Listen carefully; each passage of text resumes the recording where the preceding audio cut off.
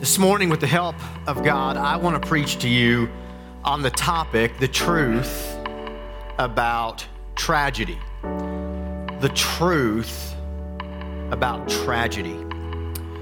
Jesus was involved in lots of tragedies, but in Mark chapter 5, the entire chapter is devoted to some major tragedies that Jesus stepped into and helped overcome. We have the story of the man that we know as Legion, who was possessed by multitudes of demons, healed and set free in the verses previous to the ones we just read. We read the story of a woman who had an issue of blood for 12 years, who was healed immediately when she touched the hem of Jesus' garment. And we are going to study specifically this morning this Jairus' account with his daughter, who ends up dying when he is on his way to get to Jesus. Tragedy is something that comes to all of us. And what I hope the Holy Spirit will do for us this morning is help us to see tragedy through the lens that God wants us to see it. Because all of us face tragedy. There's not a single person here this morning that has not, in some degree or another, had to face tragedy. It's part of living in a fallen world.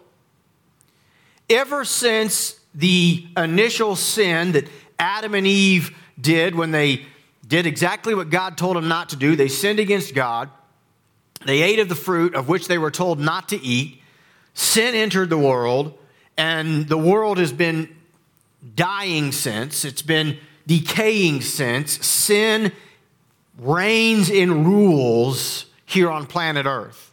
And consequently, we will all face tragedy. One of the goals of our enemy is to get us to blame God for the tragedy that we face and turn our backs to God and go the wrong direction. It's interesting that we all know the truth that we are all going to face tragedy. There's nobody here that's thinking, well, that's not true. We all face tragedy, but would you agree with me that when tragedy hits your home, when tragedy hits my home, we begin to think, well, God, where are you at? We begin to get frustrated with God. We want to blame God. This morning, what I hope the Holy Spirit will help us to do is see that there is a way in which we must respond to tragedy if we are to triumph through it. We know the story. We read what happens. We know what happens with Jairus' daughter. But this morning, as we follow the story of Jairus, I want you to remember Jairus didn't know. And I want us to kind of walk through it through the perspective of Jairus. And I want to ask the question, how do we triumph through tragedy? There are really, in my opinion, only two paths that we can take. We can become discouraged, angry, and disappointed through our tragedies and take the wrong path. Let our hearts get hard and decide that we're just going to kind of turn from God and doing things the way God wants us to do things. Some people will choose to never even seek God because of tragedy that happened in their life. That is one path. The other, as we will see in the life of Jairus, is tragedy can lead us to God. This was the darkest moment of Jairus' life. There are a few things, if any, that are more frustrating to a father than having a child who needs help and being unable to provide the help. It's a very frustrating place to be. Jairus was there.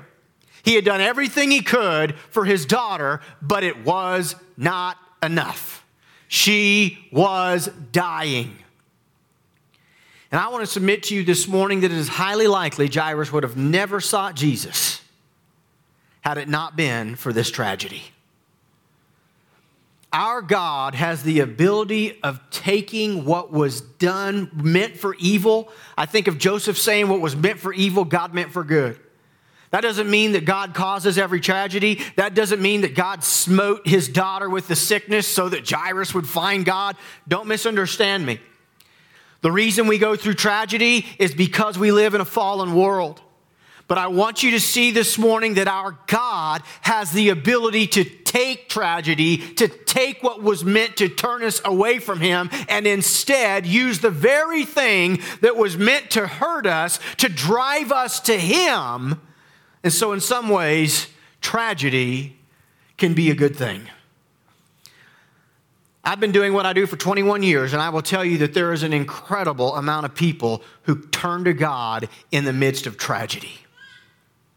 I look at my own life. It was tragedy in my life that brought me to a place where I'm like, I've got to figure out if God's real or not. I've got to seek God. And you know what's fascinating about my story is that my tragedy was self-induced. It was, I was suffering the consequences of my own actions. I hadn't fallen into some trap or been done wrong by some people and ended up in a tragedy that I had nothing to do with. It was my own fault.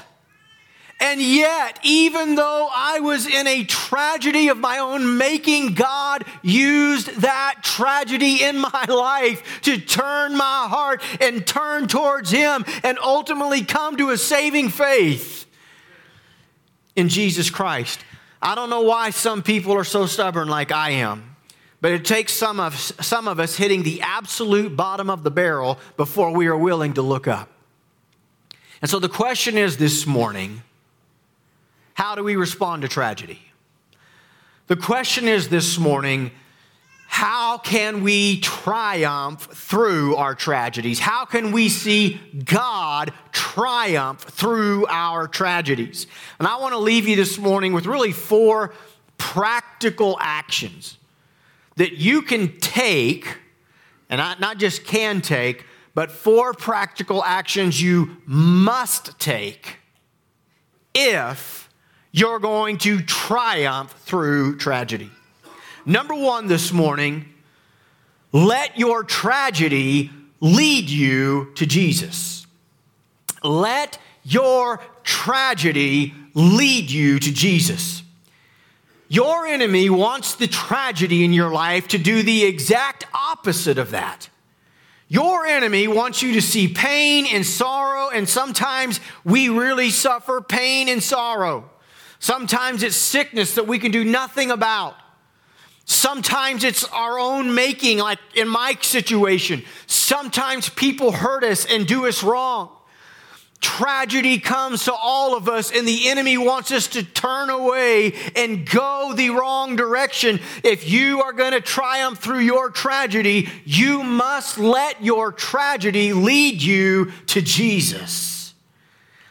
You know, he is the only one who can meet our greatest needs.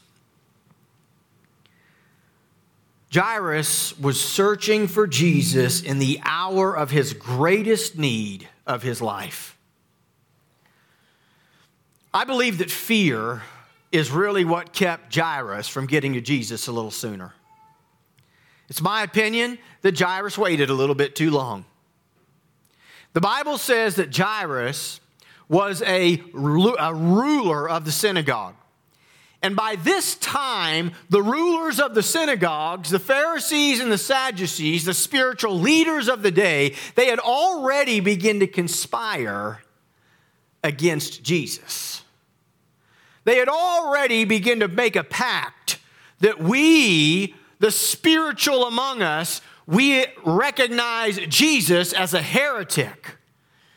And we must begin to plan and plot how to remove him from our midst. So Jairus is thinking to himself, I can't go to Jesus.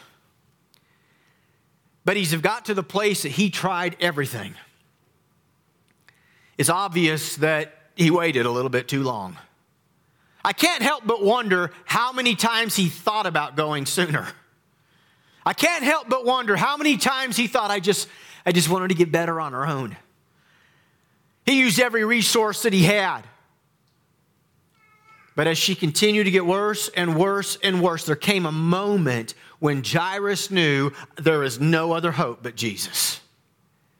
And Jairus eventually made the decision to allow his tragedy to lead him to Jesus. Number 2, second action that we have to take if we're going to triumph over our tragedies. Don't let obstacles turn you away. Don't let obstacles turn you away. As I've already mentioned, the first obstacle Jairus had to overcome was fear of what all his friends were going to think. I mean, we don't know what happened with Jairus after this moment because it doesn't ever tell us. But the likelihood that he could have lost his influence, that he could have lost his position as the ruler of the synagogue, his income, all of it was very likely. It could have happened. Because it was no secret what took place here. Jairus abandoned the group and instead went to Jesus to find healing for his daughter. Here's what you're going to find. There will always be obstacles that will keep you from fully and completely surrendering to Jesus. There's going to be obstacles, and you're going to have to make the conscious decision to say, I'm not going to let obstacles keep me from the Lord. There will be obstacles on the way. There will be obstacles that will keep you from ever even making that step. And if if you think, hey, I'm going to wait to really give my heart to Jesus, I'm going to wait to get serious about serving God until I'm fully convinced all of my family's going to be for it, all of my friends are going to be supportive, it's not going to impact my work in any negative way, and ultimately it's going to be a benefit to my life in every capacity, you'll spend the rest of your life waiting. There will always be an obstacle. Not only was there an obstacle to keep him from ever taking that initial step, I want you to notice there's obstacles once he got there. And I want you to kind of enter into the experience of Jairus with me right now. Yes, we know how it ended, but remember, Jairus didn't. And when we're facing tragedy, we're in the same boat. We don't know how it's all going to end. We don't know what the ultimate answer is going to be. We don't know how the thing's going to play itself out. Jairus didn't know either when he left his house. There were a lot of unknowns. He gets to Jesus. He tells Jesus the story, and the Bible tells us that Jesus headed that way. So Jairus is like, yes, I don't think it's too late. Hopefully this is going to work. Jesus is coming to my house. And then all of a sudden, this is why I read the entire text, and then all of a sudden everything stops. The crowd stops. Jesus stops. We're not moving anymore towards my house. And my daughter is sick to the point of death. And this woman reaches out, touches the hem of Jesus' garment, and all of a sudden, Jesus stops the crowd. He says, stop. Wait a minute. Somebody touched me. And the disciples answered like, Lord, you're being thronged by a crowd. What do you mean somebody touched you? Like, yes, we're all being bumped into each other here. It's a crowd. Jesus said, no, I felt virtue leave my body. Somebody's been healed. And as he's looking around, and this is just my honest opinion, Jairus is thinking to himself the same thing the disciples did. Like, look, let's move, man. We have got to get somewhere. My daughter needs you. Somebody touched you, like, of course. And then all of a sudden, this woman comes forward, and she falls at Jesus' feet. And there's a really important phrase. It says that she basically fell and told him the whole truth. Now, for our reading pleasure, that was not recorded. 12 years. She had suffered at the hands of many physicians. She had given everything that she possibly had to give. How long of a story is this? And there's Jairus thinking, my daughter is dying, and this woman got in the way. We're on a time crunch here. And you will find that once you make that decision that you're going to go get Jesus, you're going to turn to him, he's going to be your God, you'll find that on the path there are going to be obstacles that try to keep you from him. You will find this turmoil in the heart sometimes as well. When you need God to be working in your marriage and in your home and in your life and in your situation, it seems like all of a sudden whatever your need has just been put on pause and you're watching someone else get their need met, get their miracle. Jesus is working in their life. And if you're not careful, you'll develop a heart of bitterness. A heart where you are discouraged, you find yourself conflicted because you know you should be happy for the woman that was just healed of the issue of blood, but you're thinking to yourself, hey, you could have waited. He was coming to my house first. And now you've gotten my way. And now you've taken my miracle. And you know what we're prone to do? We're prone to throw a little pity party and say, well, fine, I guess he didn't really love me like he did her. And then, just as Jairus is thinking that, guess what? Some friends show up to reinforce that narrative. Your daughter's dead now. You waited too long. She talked too long. You're out of time. Just leave. Just leave Jesus alone. Go home. I wonder what would have happened if he wouldn't have heard the Lord speak to that. Notice Jesus finally does address him here and speaks to him, and because he overheard what was going on, and he just said, basically, don't worry, just believe. Just believe. What am I telling you this morning? What I'm telling you is there are certain times in your life that if you want Jesus to be working in your life, if you want a relationship that is close to God, you are going to have to learn to push through the obstacles. There is always going to be something. There is always going to be a reason to push it off, to decide you're going to wait. You're not going to go. We'll do this later. I'll get serious about seeking God next week. I'll do it tomorrow, but tomorrow never comes. And then when we finally make our mind up, as did Jairus, to go and to get there, we find that even on the way, there are obstacles right in front of us trying to keep us from the Lord. Number 3, you have to remove the unbelief out of your life. I want you to note verse 40, just the first sentence of verse 40, and they laughed at him. They laughed at him. So this is a custom that is unfamiliar to us in 2021 here in America. But it was a custom in this time that sometimes people of wealth, such as Jairus, who was a ruler of a synagogue, that when they would have a family relative die, often, sometimes they were paid mourners. Sometimes they were just people near that were, close circle of influence. But they would show up at the house, also at the funeral, and they would weep and wail, like just really weep and wail. It's just something they did culturally. And that's what was happening here. And Jesus shows up and he basically says, hey, what's all the commotion about? This little girl, she's not dead. She's just sleeping. In other words, she's about to come back to life. And it says they laughed at him. Now, this is really an important statement that they laughed.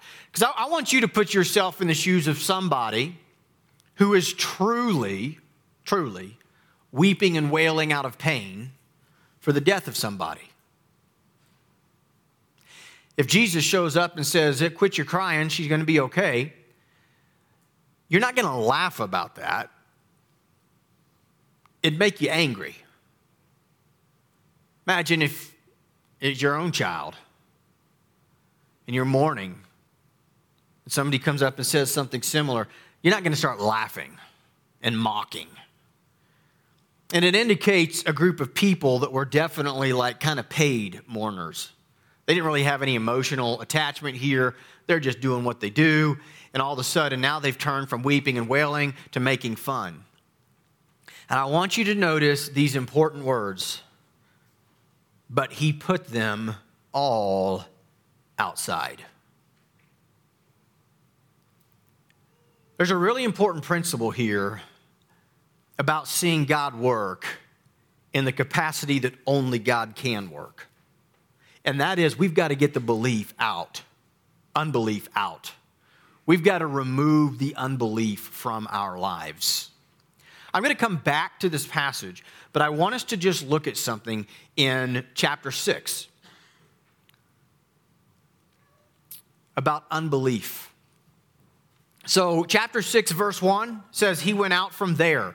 I mean, this is like right on the heels of Jairus' daughter being brought back to life. He went out from there and came to his hometown. His disciples followed him, and on the Sabbath, he began to teach in the synagogue. And many who heard him were astonished, saying, "Where did this man get these things? What is this wisdom given to him? How are such mighty works done by his hands? Is not this the carpenter, the son of Mary, and brother of James and Joseph and Judas and Simon? And are not his sisters here with us?" And they took offense at him.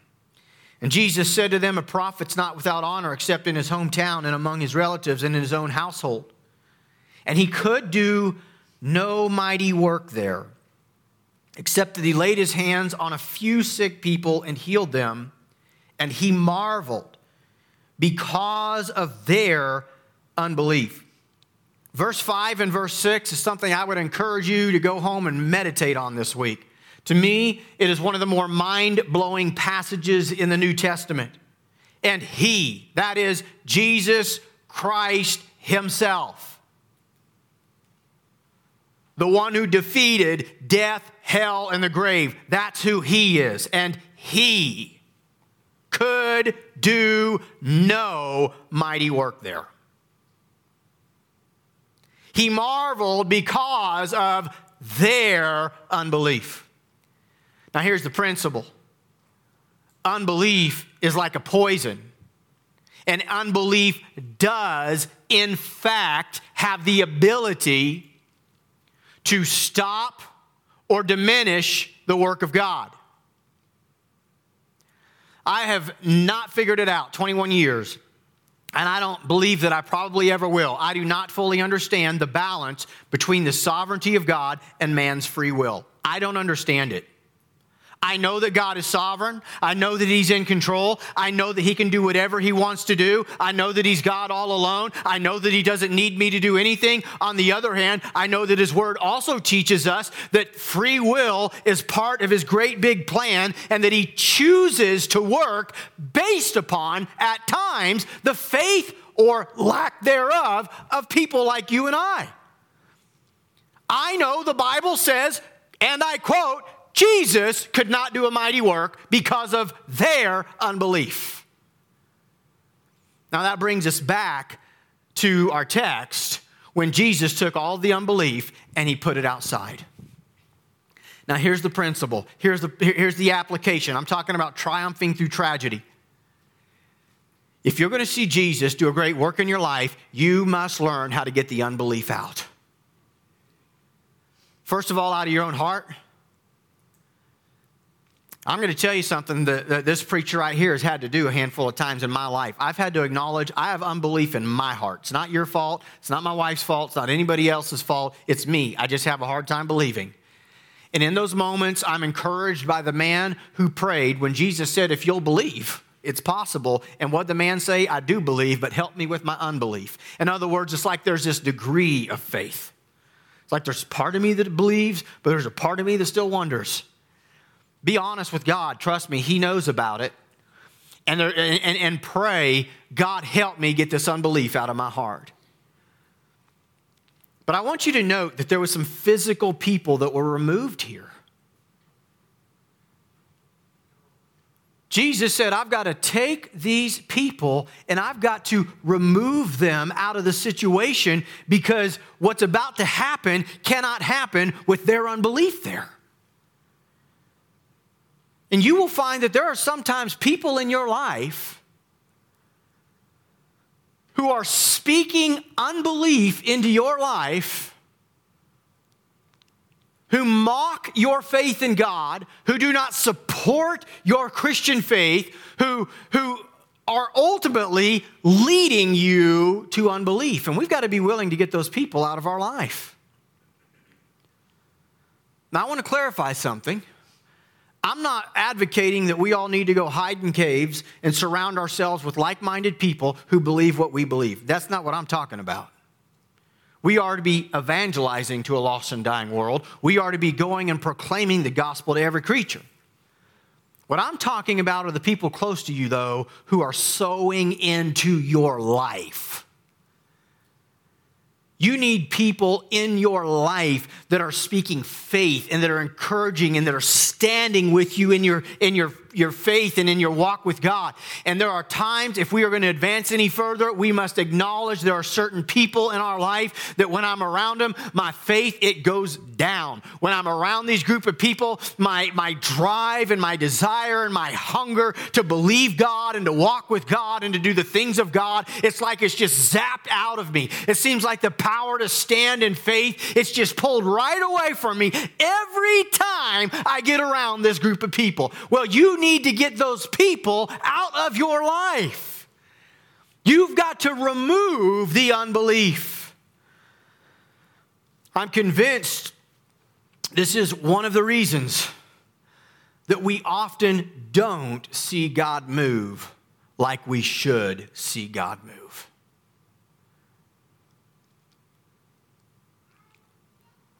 You know, as I've already said, we're all going to face tragedy. Even healing, New Testament healing, it was never meant to be forever. Everybody that Jesus rose from the dead eventually died again. People that were healed eventually got sick again. And while I don't have time today and the message isn't on healing, it's important that we understand that about Jesus' miraculous works. They were temporary. The healing in that moment was complete, but the person's body was still going to get old. It was still going to break down. They were still going to die. And so when I talk about God working in faith, and when I talk about miracles, I'm not insinuating that every single thing we think God should do, He's going to do. He's not. We don't know God's great big plan. In fact, sometimes we try to pray tragedy away, and as we see this morning, tragedy is often what leads people to God, and God knows what He's doing. He's like, no, I don't want this to go away yet because the person hasn't come to me yet. And so there's a big part where we just have to trust God with what God is doing and know that His ways are higher than our ways. Acknowledging that, I still believe that a lot of times the reason we don't see God move isn't necessarily because there's some other plan we're unaware of. It's simply because, just like in this situation in Mark chapter 6, Jesus is wanting to move, God is wanting to move, but there's just a load of unbelief in our heart that says, well, we don't believe. There have been times I've seen people that come, for prayer and they needed God to do something in their life. And there have been a handful of times where there was a group of us that would gather and pray, and there was just an awareness, like some of these people, they think this is crazy. And I haven't yet to date, but I've thought I ought to just push them out of the room like Jesus did. Because they're actually hindering this miracle from happening. Their unbelief is like a cancerous poison to all of us. And there's just a sense of awareness like, we have got to get the unbelief out. You personally this morning, whatever the need is in your life, you have to know that to pave that way for God to do His greatest work in your life, you must drive out the unbelief. Finally this morning, if we're going to see God triumph over our tragedies, you've got to let your tragedy lead you to Jesus. You have to work and be conscious to not let obstacles get in the way. You've got to remove the unbelief out of your life. And number 4, this is like the big picture of what's happening here in chapter 5. The big picture. Whatever it takes. Whatever the cost. You must get Jesus to your home. Whatever it takes. Whatever it costs. Get Jesus to your home. He is the King of Kings. He is the God of glory. He is the Lord of hosts. There is nobody that has the power and the authority and the ability to meet whatever need it is that you need met. Nobody but Jesus can do what Jesus is capable of doing. You need him in your life, in your home. And as we see all of Mark chapter 5, right, it's these major needs. You've got a demon-possessed man that the community can't do anything with. They've decided they're going to try to chain him up and just leave him in the graveyard. But he overcomes these chains with demonic power, breaks them continually. Jesus shows up, and Jesus changes everything.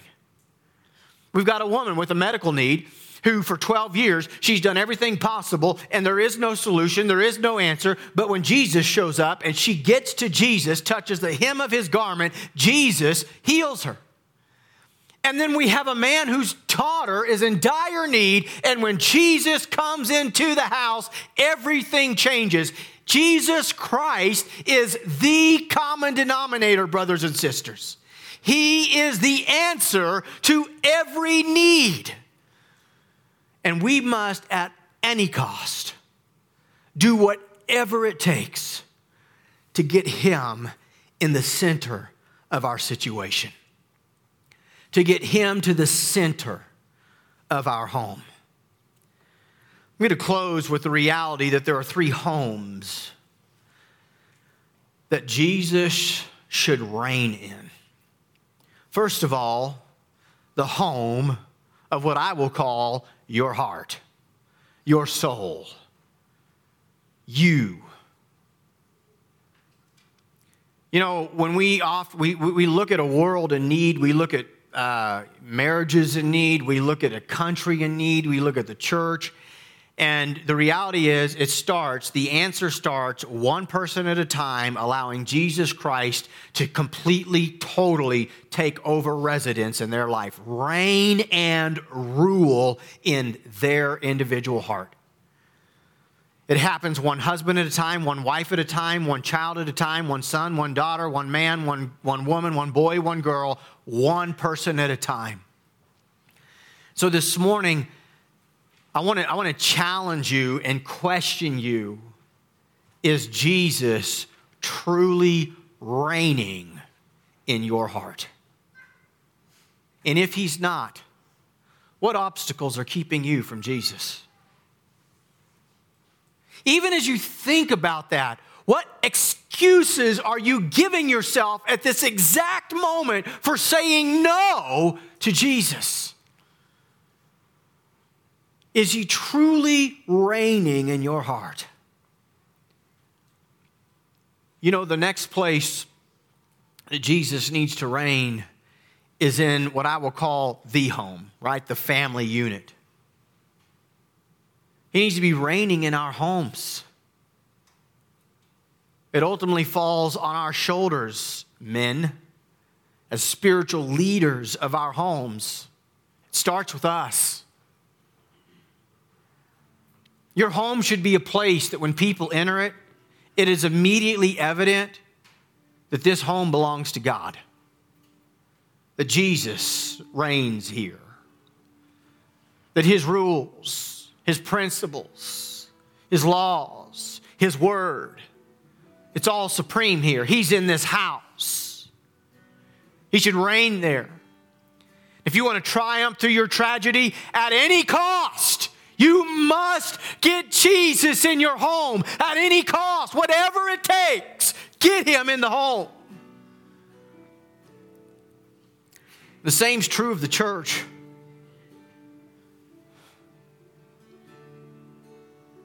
There's a lot of churches where Jesus is absent. And I know the Bible says where 2 or 3 are gathered in his name, there he is. And you better believe that that word is true forever, forever, forever, forever, forevermore. But just because 40 people show up at a building and sing songs doesn't mean they've really showed up in his name. We need Jesus in the house. And I want to say it again, at any cost. We need Jesus in the house. Whatever it takes, we need Jesus in the house. There are churches, there are ministries that have not seen a single soul saved in 10 or 15 years. The Bible says Jesus came to seek and save the lost. Whatever they're doing, it's obviously not Jesus that's doing it. Because he seeks and he saves and he redeems and he rescues.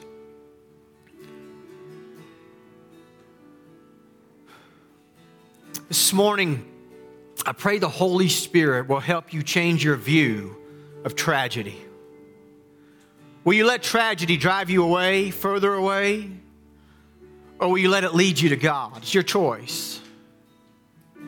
Will you see tragedy in your life as this obstacle that keeps you from God, or will you see it as an opportunity to seek the God, the only one who's capable of meeting your need in that tragedy that you're in? With today being the 4th of July, obviously, like many of you, my mind is on our country. And I do think that we live in the greatest country on the planet. But our country is experiencing a tragedy. What we've watched the last year and a half, it is a tragedy. Buildings burning to the ground, lawlessness, nothing being done about awful things that are happening to communities. I could go on and on and on. It's a tragedy. When I look at the state of what I will call the American church, I know it's a very general phrase, and there are a lot of good churches in this country, but generally speaking, when I look at the state of the American church, it is a tragedy. It's powerless. We've lost our influence. We're not winning the lost. We're not truly experiencing the moving of God when we gather to worship. It's a tragedy. And I want to challenge you this morning. What are we going to do in the face of tragedy? We're going to tuck our tails and run? We're going to whine and moan? Sit around, talk about how bad it is? Or are we going to make up our minds, as did Jairus eventually? We're going to get to Jesus. He's got an answer to this. Are we going to make up our minds that it does not matter what the obstacles we face? It doesn't matter who tries to stop us. It does not matter what persecution we go through. It does not matter how hard it's going to get. We are going to get to Jesus. Are we going to make up our minds we're done listening to the unbelief? We're going to push it out of our life. We are going to do whatever it takes. We are going to get the faith that God's called us to have. We're going to grab a hold of it. We're going to live by it. We're going to walk by it. We're going to preach it. We're going to share it. We're going to proclaim it. And whatever the cost, whatever it takes, we're going to keep pushing, and we're going to keep pleading, and we're going to keep praying until Jesus shows up and does what only Jesus can do.